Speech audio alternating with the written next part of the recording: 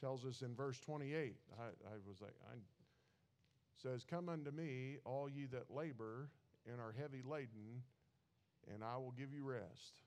I know that Labor Day is not about that type of labor that we're talking about, but we are going to look at that somewhat today.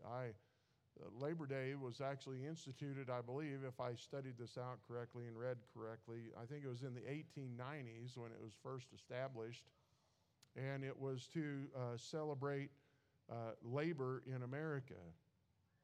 And that is part of the great spirit of America has been the pioneering spirit and the hard-working attitude, and I am so grateful for those in our church family. Yeah, you guys are the epitome of that. You are what has made America great, and I am so thankful to be your pastor and to see so many of you that are living that and a great example of that. But today I want to give some thought about labor and being a workman, but it's going to be a little different. It's going to be a workman in doing what God would have us to do. And, I think about how this week we're getting ready for silage season. I mean, it's coming. And we'll see all of these trucks that are on the highways and all these big choppers that are out there and chopping up the silage. And then we'll be moving right on into the corn harvest with the combines, and this is the time of year that they are out there and working hard on that harvest. And Jesus brings a spiritual connotation to that here in Matthew chapter 9. So you can turn back to Matthew chapter 9, and we're going to look at 3 verses. So, Jim, there is hope that I'll be short today. I'm only doing 3 verses, all right? So, but we'll see. But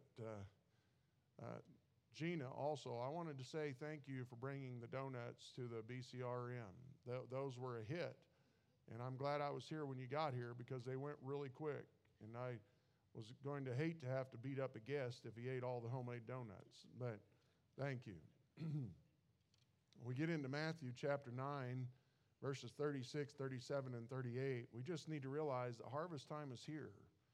And we need to be ready, and we need to be looking and doing what it is that God calls us to do.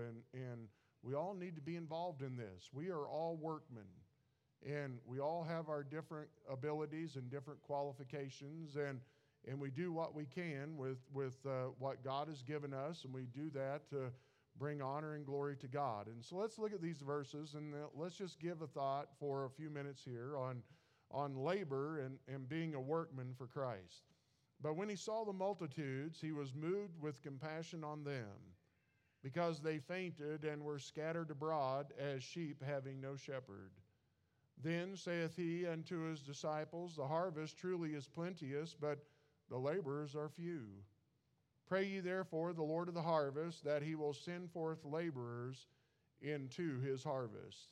You know, as we give thought to this and giving thought to this passage that God has given to us, I just want us to give some thought to a few things. And first of all, let's just take a look at the field. Let's have a view of the field. And it tells us here in verse 36 that he saw the multitudes. And here was the field. We can go out here and see a beautiful field of wheat, or we can see a beautiful field of corn or alfalfa or whatever, and you can look at that and you can determine when it's ripe for harvest. And well, Jesus is standing there and he's seeing all of this multitude that is coming. And it's interesting, it tells us in verse 35, and Jesus went about all the cities and villages, teaching in the synagogues and preaching the gospel of the kingdom and healing every sickness and every disease among the people. And the throngs of people that would have been following him wherever he went. And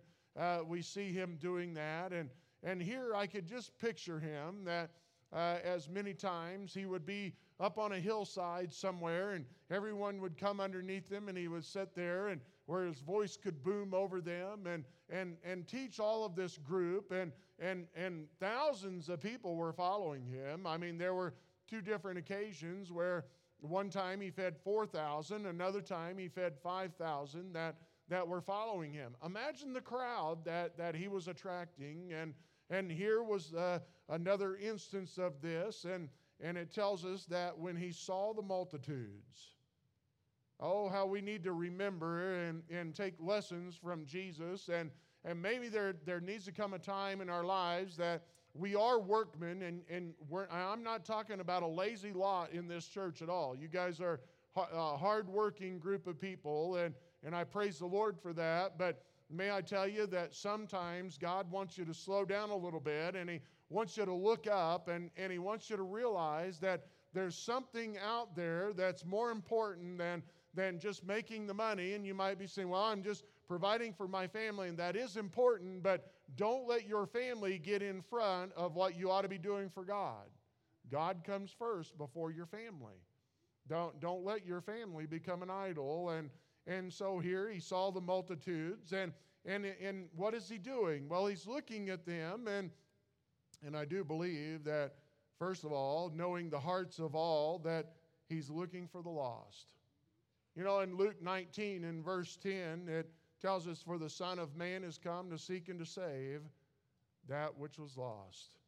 You know, it was mentioned to me here just lately. Teresa and I was in a conversation, and this passage was mentioned over in Luke chapter 15. I'd love for you to follow over there with me if you'd like. The first 7 verses of Luke 15, 1 through 7, and here it tells us a beautiful picture. It says, then drew near unto him all the publicans and sinners for to hear him.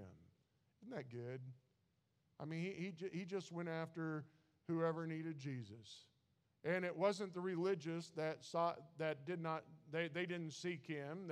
It wasn't the religious that thought they were in trouble, but they were. But the religious is always the religious, those that are caught up in all of the traditions and the rituals are always intimidated by the grace of Jesus.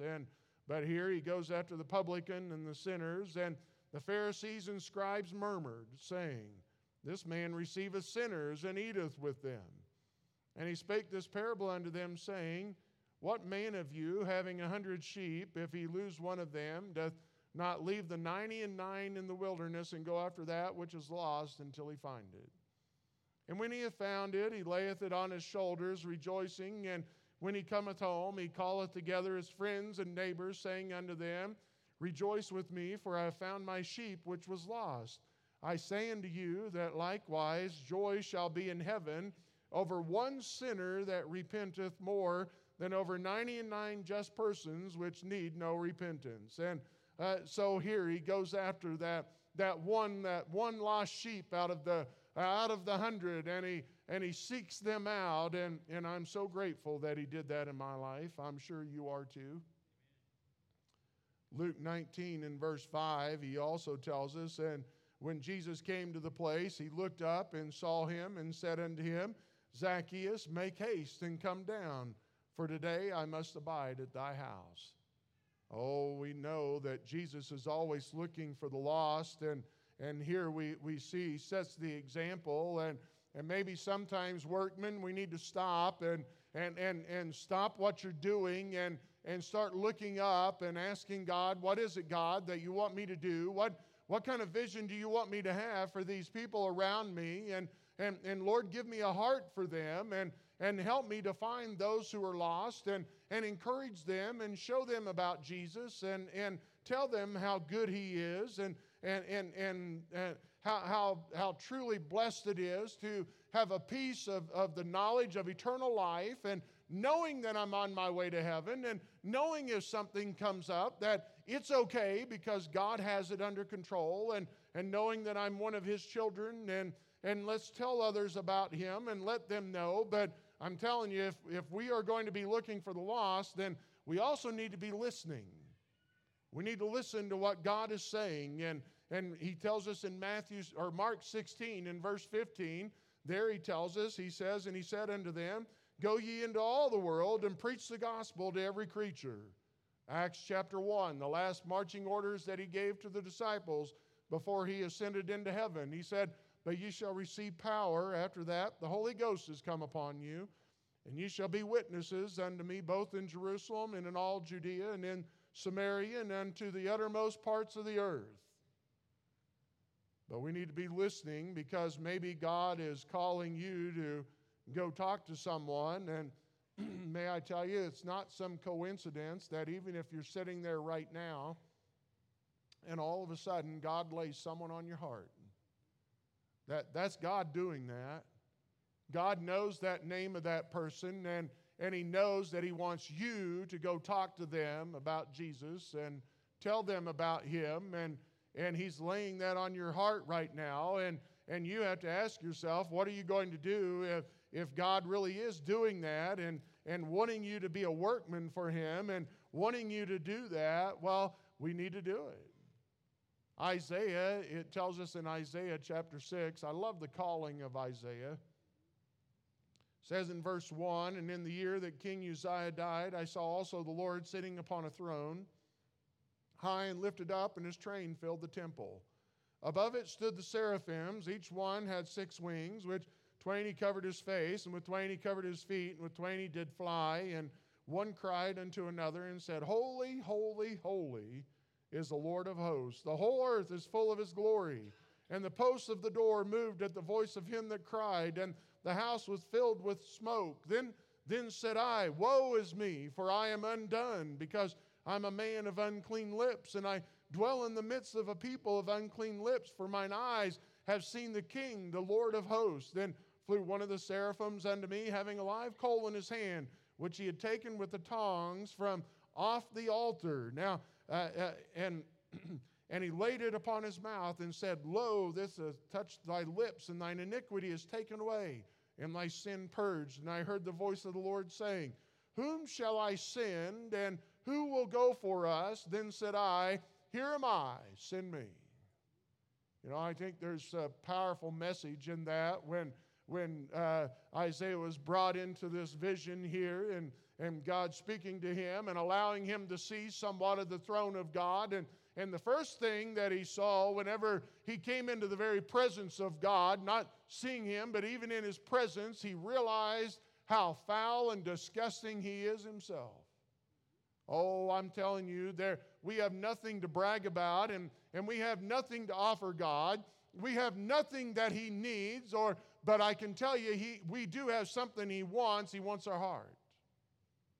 And we need to understand that without Him we are nothing, but with Him we are everything. And here we need to understand what a privilege it is that, first of all, that you have understood the true calling of God upon your life and realize you're a sinner, that you're in need of a Savior, and that you have humbled your heart and opened your life and you opened your heart to Him and trusting wholly and fully upon Him and what He has done for you on that cross in His death and burial and resurrection, and He saved you, and it is a privilege to be a child of God.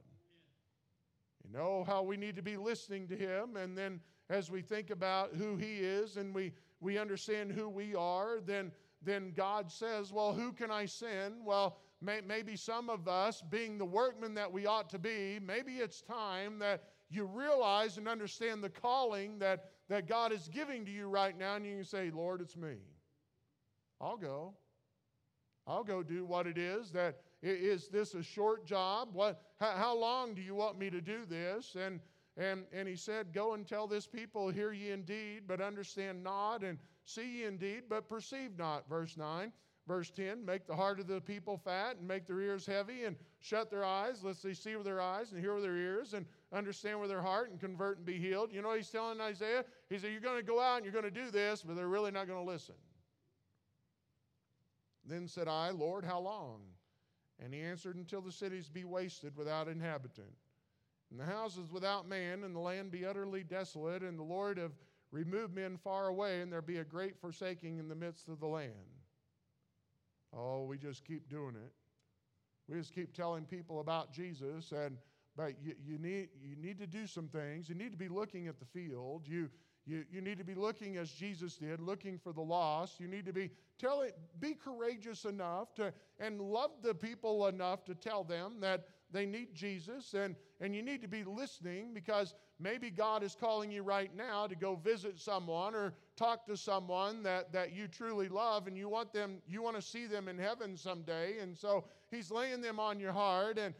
But you also need to be listening, because some of you may be so busy in your work and doing those things that the secular world is demanding upon you, and God is knocking on your heart and said, I want to do something special and use you in some way in the ministry. And you also need to be listening for that. God may be calling on you to do that, but you need to be listening. But can I also tell you, let's go back to Matthew, and here it tells us something about Jesus. But when He saw the multitudes, He was moved with compassion upon them, because they fainted and were scattered abroad. And you know what? We just need to love people like He does. We need to love the Lord first and foremost. It tells us in Matthew 22, verses 36 through 38, Master, a young man came to Him. Master, what is the great commandment in the law? Jesus said unto him, Thou shalt love the Lord thy God with all thy heart, and with all thy soul, and with all thy mind. This is the first and great commandment. Oh, how we need to love God and be willing to give up everything that we have to follow Him. Do whatever it is that God wants us to do. We don't have much time on this earth, and don't spend all of your time just trying to make wealth and build up your wealth and think that that's going to make everybody happy. I don't see that happening at all. I find those that have great wealth comes a great responsibility to use it in a way that is honoring to God. Why don't we invest more in the eternal instead, and let's keep our eyes on God and make sure the things that we're doing are the things that are honoring and pleasing to God, because He's the first and foremost love of our lives. Let us make sure that we love God the way that we ought to. 1 John 4:11 says, Beloved, if God so loved us, we ought also to love one another. We ought to love the brethren. We need to learn how to love each other. As this group continues to get bigger and as more people come in and there's all kinds of different ideas that come, well, we still need to, and they know Christ is our Savior. We need to love them and be what it is that God wants us to be. He tells us over in John 13, He tells us there, and I think it's verse 35, but hold me to that, but it says that really the world will know Jesus by the way we love one another. Let the world see that we truly do love one another. But then also you can turn over to 2 Corinthians chapter 5, and not only should we love the Lord and love the brethren, but in this passage of being the kind of workman that God wants us to be, oh, how we need to love the lost. We truly do. In 2 Corinthians chapter 5, look at this. Start with verse 18 through the end of the chapter. And all things are of God, who hath reconciled us to Himself by Jesus Christ. You see, before we have trusted Christ as our Savior and found that the sacrifice of Jesus on that cross and His death, burial, and resurrection, that is the work that needed to be done. It had to be a sacrifice of purity and perfection, and Jesus is the only one that could do that. And so through that, then anyone who by faith that will call and trust in that work of Jesus Christ, your sins are covered at Calvary. And we have eternal life. And before that, then there's a rub between us and God, and it's called sin. And it's because of that unbelief that we have and not trusting in Jesus to deal with our sin, then we have that rub going on, and there's a real problem there. And we need to understand that it's Jesus who brings that reconciliation between us and God. Because if you never trust Jesus as your Savior, then there will come a day when you will see the wrath of God upon your life because of your unbelief. But here we see that He has reconciled us to Himself by Jesus Christ. Do you know Him? Have you trusted Him as your Savior? And hath given to us the ministry of reconciliation. Boy, I tell you, I see more of this now of not only do we need to make sure that we are going out and seeing the lost reconciled to Jesus, but you know what I see? I love when God brings someone back that has been astray, and He brings them back and reconciles them.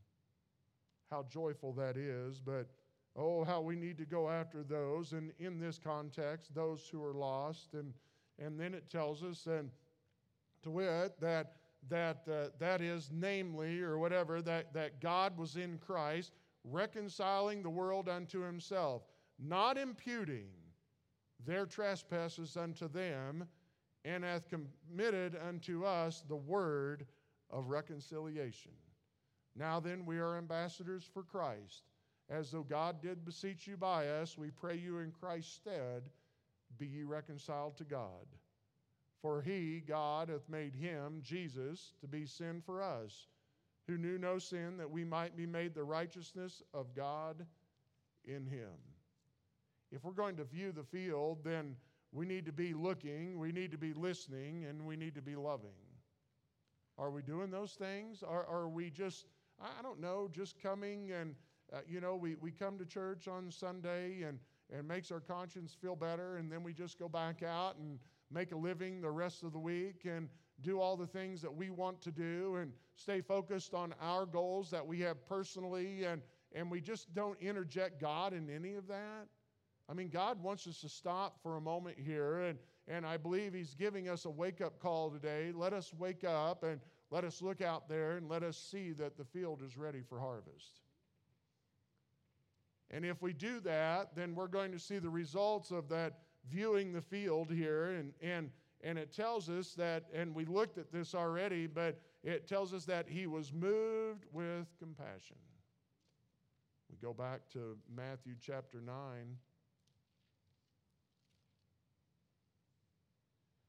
And you need to realize that your eyes will affect your heart. I told those guys in the BCRM, I know they travel a long ways. Some of those guys were 10 to 12 hours away.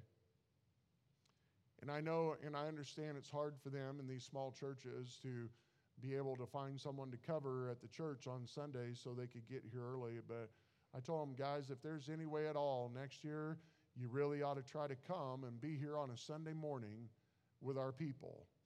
And I said, because when and praise the Lord for this, I'm a relational guy. I think that the most powerful way that you can witness to someone and encourage someone to trust Christ is you have some kind of a relationship with that person. I'm not a cold call kind of guy at all. I believe you need to build a relationship and show that there's some trust and show that you really are who you say that you are. And through that, then you build that type of relationship of trust, and then you can talk to them. And I'm just telling you that your eyes will affect your heart. And it's the same way with all of us. You know, we can come on a Sunday in a church setting, and we can look at what's going on, and we can be a critic of this, or we can think this could be done better, or that could be done better, but nothing, you look at those things and you see that, but you don't step up to help with any of that. But I can tell you that if you'll get involved in the ministry, and the ministry is that ministry of reconciliation where you are an ambassador of Jesus Christ, and you are reaching out to those who are unsaved, and you start talking to them about Jesus, and you start inviting them to come to church, and you start realizing the importance of the ministries that we have. They're used to glorify God and evangelize the lost or edify the believer, and you start getting involved in all of those things, and you start getting involved in building relationships with other people, you'll find out that your eyes will affect your heart.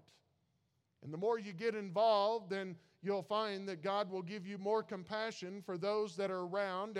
And compassion has the idea of having pity and sympathy on someone. And so here we see that you are moved with compassion. Luke 15:20 talking about the prodigal son, and he arose and came to his father. But when he was yet a great way off, his father saw him and had compassion and ran and fell on his neck and kissed him. Oh, how he loved his son. He didn't go after him, but he waited for him to return, and he was right there with open arms. Parents, can I tell you, you might have a wayward child right now. Don't disown them. Don't walk away from them. That isn't biblical. You don't have to go chasing them, but you never stop praying for them. You never stop loving them, and you wait for them to come back, and you open your arms and tell them more about Jesus. Jude 22 tells us, and of some have compassion, making a difference. Oh, I think that we need to understand about where people are at today. You know, the devil wants the world to believe a lie about churches and believe a lie about Christianity that's not true. You know, they tell us that, the world will tell us that because we don't accept the behavior of whatever lifestyle that people are in, that we hate them. No, we don't. No, we don't. God doesn't hate them, and nor do we. Do we like their lifestyle? No. No one can redefine what marriage is. No one can redefine gender. God created man and woman. That's it. I mean, we're not being hateful or mean by that. That's just what the Bible says. The Bible says there are two genders, man and a woman, male and a female. God is the one that created marriage, and marriage was between a man and a woman. That's just what the Bible says. And does it stop God from loving someone? No, it does not. God loves them all. God loves all of us. Praise the Lord, He still loves me even when I mouth off in pride and arrogance and do something stupid. He doesn't write me off. He still loves me. I'm still a child of God today because His love is never ending. His love is always compassionate. His love is long-suffering. Sometimes He reproves me. Sometimes He rebukes me. Sometimes He hugs me with compassion. Sometimes He just shows me that He cares. Whatever it is, but we know it never changes, and it doesn't change for them. But I'm telling you that people are out there today, and they're searching everywhere trying to find happiness, and they're trying to listen to some other wet noodle out there that is trying to whip them into shape, and they can't do anything for their own selves. They're trying to find their happiness in this hole, and so they're trying to bring you into their hole and say, well, maybe together we can get out of this hole and find happiness, or they're going over here, or they're searching over here, and I'm telling you that God has a way that we all need to go, and it's that way that you walk ye there in it, and you know that it is narrow, and we know that Jesus is the way, the truth, and the life, and no man cometh unto the Father but by me, by Jesus, and so we know that, but we need to have compassion on these people, and so many are believing a lie, and so many cowards are standing in the pulpit, and because they want to show that they're compassionate and say, hey, it's okay, you can do all of these things, and God's going to love you anyway. I'm telling you that God will still love you, and God will even love those in Revelation 20 that He ends up sending into hell, and it's not because of Him, but it's because of you rejecting Jesus as your Savior. Your unbelief will send you to hell, not God. God will love you to the very end. But God is also holy and righteous, and He cannot stand the presence of sin. And until you go to Jesus and seek forgiveness, you're standing there in your sin and your pride and your arrogance, and you think that you're going to be good enough to walk into a perfect place. It's not going to happen. But oh, how we need to have compassion on people and take them where they are and help them to get where they need to be. And I don't like the nasty stuff in my life. Why should I say yours is okay? You guys are just as bad as I am. We all need to get it right. And those living in those lifestyles need to get it right. They need to understand this is what the Bible says. I'm not going to change what God says. And some arrogant person standing up in a robe somewhere and saying that he has authority that he doesn't have to change what God's Word says, that man or that woman's on their way to hell. God's way is the only way. And how we need to love people and tell them, but oh, how we need to have compassion on them. Why? Why? Because he says they fainted and were scattered abroad. When you faint, you just give out. You're exhausted. I'll let you know this, that if you sit in your office about, 6 or 8 hours a day, you counsel a lot, you go visit people, but you drive a lot, you're not in very good shape, okay? That would be me. So for 2 days, I go and help a guy roof a house. You need to be in shape to do that, all right? Healthier than me, all right? I can tell you that on Thursday evening, when we finally quit, they were still going at it at 8:30. They had put up lights, and I'm like, I'm done. I'm going to my room, and there ain't nobody here big enough to stop me. I was done, exhausted, done, laid out, forget it. That's it. They all laughed at me when they come dragging in, and I was already in bed. Well, I didn't feel bad at all. And so sometimes life wears you out, not just physically, but mentally. Might as well say it. Let's just stir it all up, right? I'm already tired of the next strain of COVID, okay? I'm already tired of these foul-mouthed, unbelieving, godless politicians who are going to come in and dictate to us how we live our lives. That government was never established for that. That is unbiblical. It's unnatural. It's not right. And there's no reason to follow that. But I am tired of the pressures. I get tired of them threatening to shut the churches down and talking about doing it all over again. I get tired of the mental anguish of those pressures. I get tired of seeing the people that are out there that are chasing after things in this world, trying to find happiness and trying to find solitude and they're trying to find joy in all of these things, and you look at them and they're worn completely out, and it affects you, and you want it to be better, and you want people to have joy, and you want them to have satisfaction, and you want them to have energy and joy and all of that, and sometimes it just really wears you out in this life, and I know that, and I understand that. And I just want you to know also, if it comes a point where you feel it necessary to wear a mask, wear a mask. I'm not. And we're not going to require it here. I don't care what they say. Not going to happen. I don't care. We'll go to jail, whatever. It's not going to happen. I want to see your face. I want to see your expressions.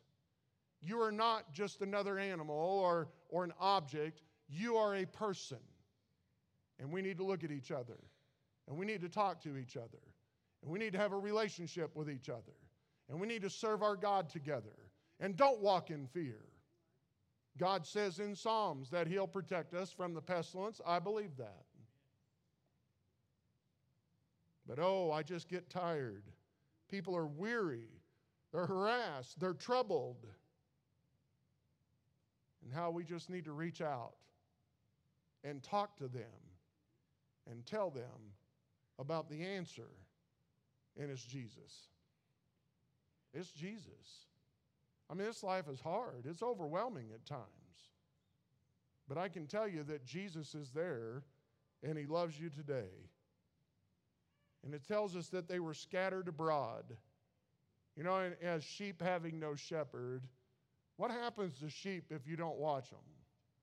Well, most of them probably end up dead. It's really kind of embarrassing being compared to sheep.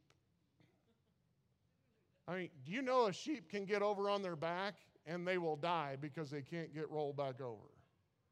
I think it's called cast, they get cast, or whatever.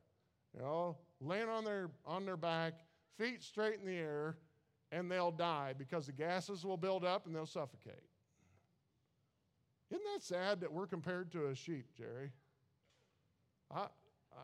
I'm kind of insulted by that at times, but it ought to just keep us humble, right? But here he says, and they were scattered abroad. Means that when they're scattered abroad, they were just left to their own resources to take care of themselves. Boy, sometimes we get like that, guys. We got Jesus and we know that we're on our way to heaven. You know what? They want to go to hell, then let them go to hell. That isn't the right attitude. That isn't at all what we ought to be. Jesus was moved with compassion. And he was moved with compassion because they fainted. They were scattered abroad as sheep having no shepherd. And so then we see the last thing is the calling. Then saith he unto his disciples, those that were following him, those that said that they had trusted in that Messiah and were looking to him for salvation, the ones that were followers of Jesus, the ones who were busy with him, the ones that were already serving him. The harvest truly is plenteous. Boy, it is. Every time I go to a function or you go to the, congratulations on the firefighters that climbed the stairs yesterday. And I go there and I see people from the community and I wonder how many of these people know Jesus as their Savior. The car show will be coming up in another week or two, and you walk through there and you see all these, hundreds of cars and thousands of people, and I wonder how many of these people know that they're on their way to heaven. You do a funeral and you see a couple hundred people sitting there and you lay out the gospel for them, begging and pleading for them to trust Jesus because you don't know their hearts and you don't know how many know Jesus as their Savior. And every time I see that, and I know some people think I'm crazy, but I pray that God gives us just a tenth, a tithe of our county for that have a profession of faith and know Jesus as their Savior, part of Platte Valley Baptist Church. What's wrong with having 2,800 people out of 28,000 knowing that they know Jesus as their Savior, and then take that 2,800 then and start working on the other 5,000 and whatever it is, and so praise the Lord for that, and asking them to make a difference, and let us have a vision like God does, and let us see those people for a creation of God who needs Jesus. And look, you go to someone and tell them about Jesus, and they say, hey, I trusted Jesus several years ago, or I accepted Christ last week, or praise the Lord for that, Then serve God and tell somebody else about Jesus and encourage them. And if you're sitting here today, it was by no mistake that you are here today to hear the precious, joyful noise of the gospel of Jesus Christ, that Jesus died for you, and he's pricking on your heart right now and pulling you and telling you, hey, no more games, okay? No more games, no trust in your works, no trust in some traditional idealistic ideas, but you are just coming to the one man, Jesus himself, who died for you, gave his life for you, rose again showing us that he's God, and he wants to have a relationship with you right now, and you're saying, yes, God, I want that, and Jesus, I trust you. I trust you to forgive me and save me. Be my Savior. Don't hide from that. Don't walk away from that. Don't think that anybody's being judgmental in that. I'm telling you, it's the most serious decision you'll ever make in your life, is trusting Jesus Christ as your Savior. Here we need to understand that the harvest truly is plenteous, but the laborers are few. We got a lot of workmen, a lot of people that know how to work. But maybe we're a little bit lazy when it comes to doing the work of the Lord. Let's do what it is that God has told us to do, and putting him first in our lives, and then those who are in the business of doing God's business, then he gives us a command. Pray ye therefore the Lord of the harvest, that he will send forth laborers into his harvest. Those that were already doing the work are the ones that need to be praying for more workers. If you're not doing the work, don't sit there on your couch and say, oh, God, give us laborers to do your work. You know what I find interesting, and I'll end with this, the two words send forth, Only one time here is it used in a positive right here to send out, right? Most of the time it's in a negative connotation, and it means to drive them out.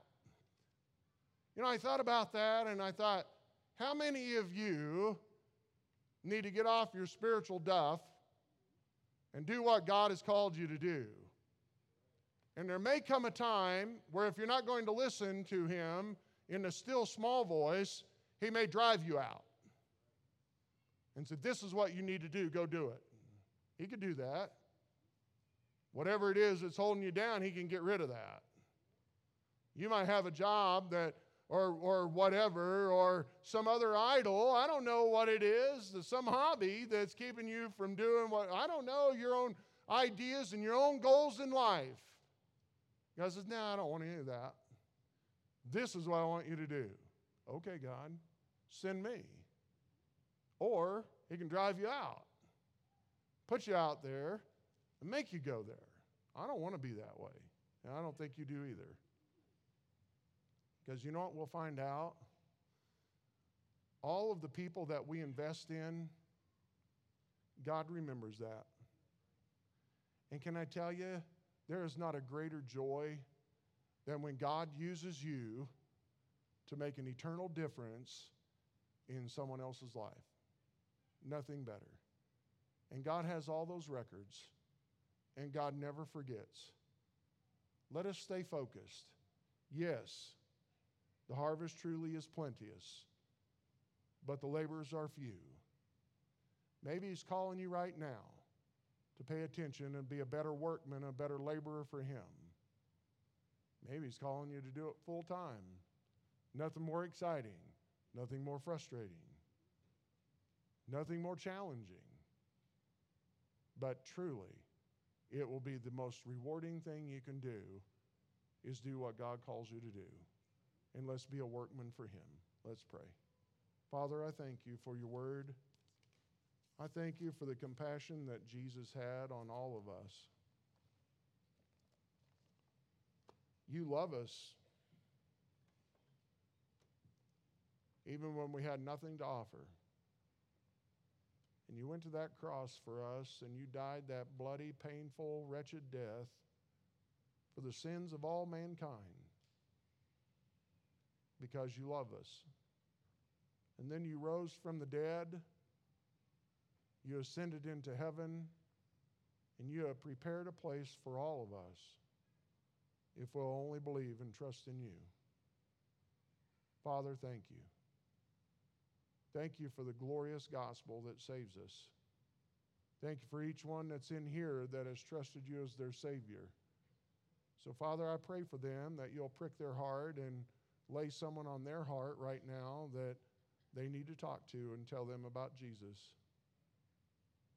And Father, I pray if there's someone sitting here that's never trusted You as their Savior, that, Lord, they'd understand that You're not sitting there in judgment. You're sitting there pleading with them right now to get real in their lives and understand that they need to do business with You, and that, Lord, today they would humble their hearts and call on You to be their Savior. How simple it truly is sitting right where they are, and they can call on You and trust You. They have questions, Father, You know, we'll answer any questions they have, and so let them encourage them, prompt them to come forward and tell me, and we'll have someone sit down with them and answer any questions they may have. Lord, help us. Help us to see the importance and the value of that one that You want us to go talk to. And show us the value of the eternal rewards of what we're doing. And Lord, will it understand and let it just take a hold of our hearts and our lives and change our focus and help us, Father, in the way that we ought to live. Bless and guide us now and do a work in our hearts. Whatever decisions need to be made that they haven't, they'll do so during this hymn. And Father, You'll be honored and glorified in the lives of each one who's here. Pray Your blessings upon us in Jesus' name. Amen. 839 in my life, Lord. 839. Let's all stand as we sing. Let's just sing the whole hymn. As we sing this, if you need help, please, you come at this time. We'll help you. In my life.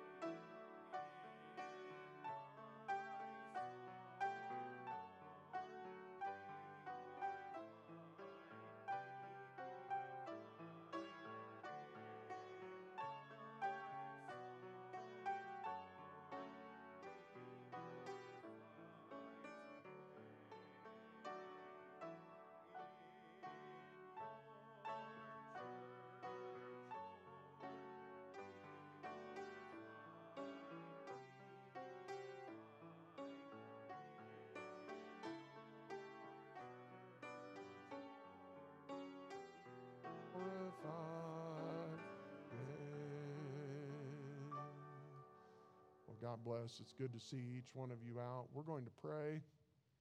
Ask the Lord's blessing on the meal. Look, if you can stay, love for you to stay. We have a bunch of hamburgers and hot dogs, so love for you to hang around and fellowship with us, and and no service tonight. Don't forget that. You show up, you're going to think the rapture took place. We'll be all at home in a food coma, and so if you have tomorrow off, you know what? Enjoy it with your family, and just enjoy that time. So don't forget also short QAM meeting right upstairs. We'll have Tom here to give instructions on how to move the chairs out of the way so we can put in the tables, and do as he asks you to do that. It'll make his life a whole lot easier later in how to stack the chairs and stuff. So I know he'd appreciate that. But so good to see everybody here. And and on the COVID thing, look, if you feel like you need to wear a mask, wear a mask. Okay? Nobody's going to say anything about that. Wear a mask. All right? But we're not going to require it. We're just not going to do it. And so we're not against anyone. We want you to be comfortable in where you are, but we're just we'll trust God, and it's going to be okay. One way or the other, whatever happens, we're going to get through these things, and God's going to be honored and glorified in what we do. That's all we want, right? So let's pray. Father, we thank you for your word. Thank you for Jesus. Thank you for your protection, your provision. And Father, give us a view of the field and a heart that wants to make a difference. And I pray that you show us and guide us and use us. Bless the food today. Bless the hands that have fixed it. Bless the fellowship. Bless the afternoon. Bless the day with our family. We thank you and love you in Jesus' name. Amen. God bless you guys.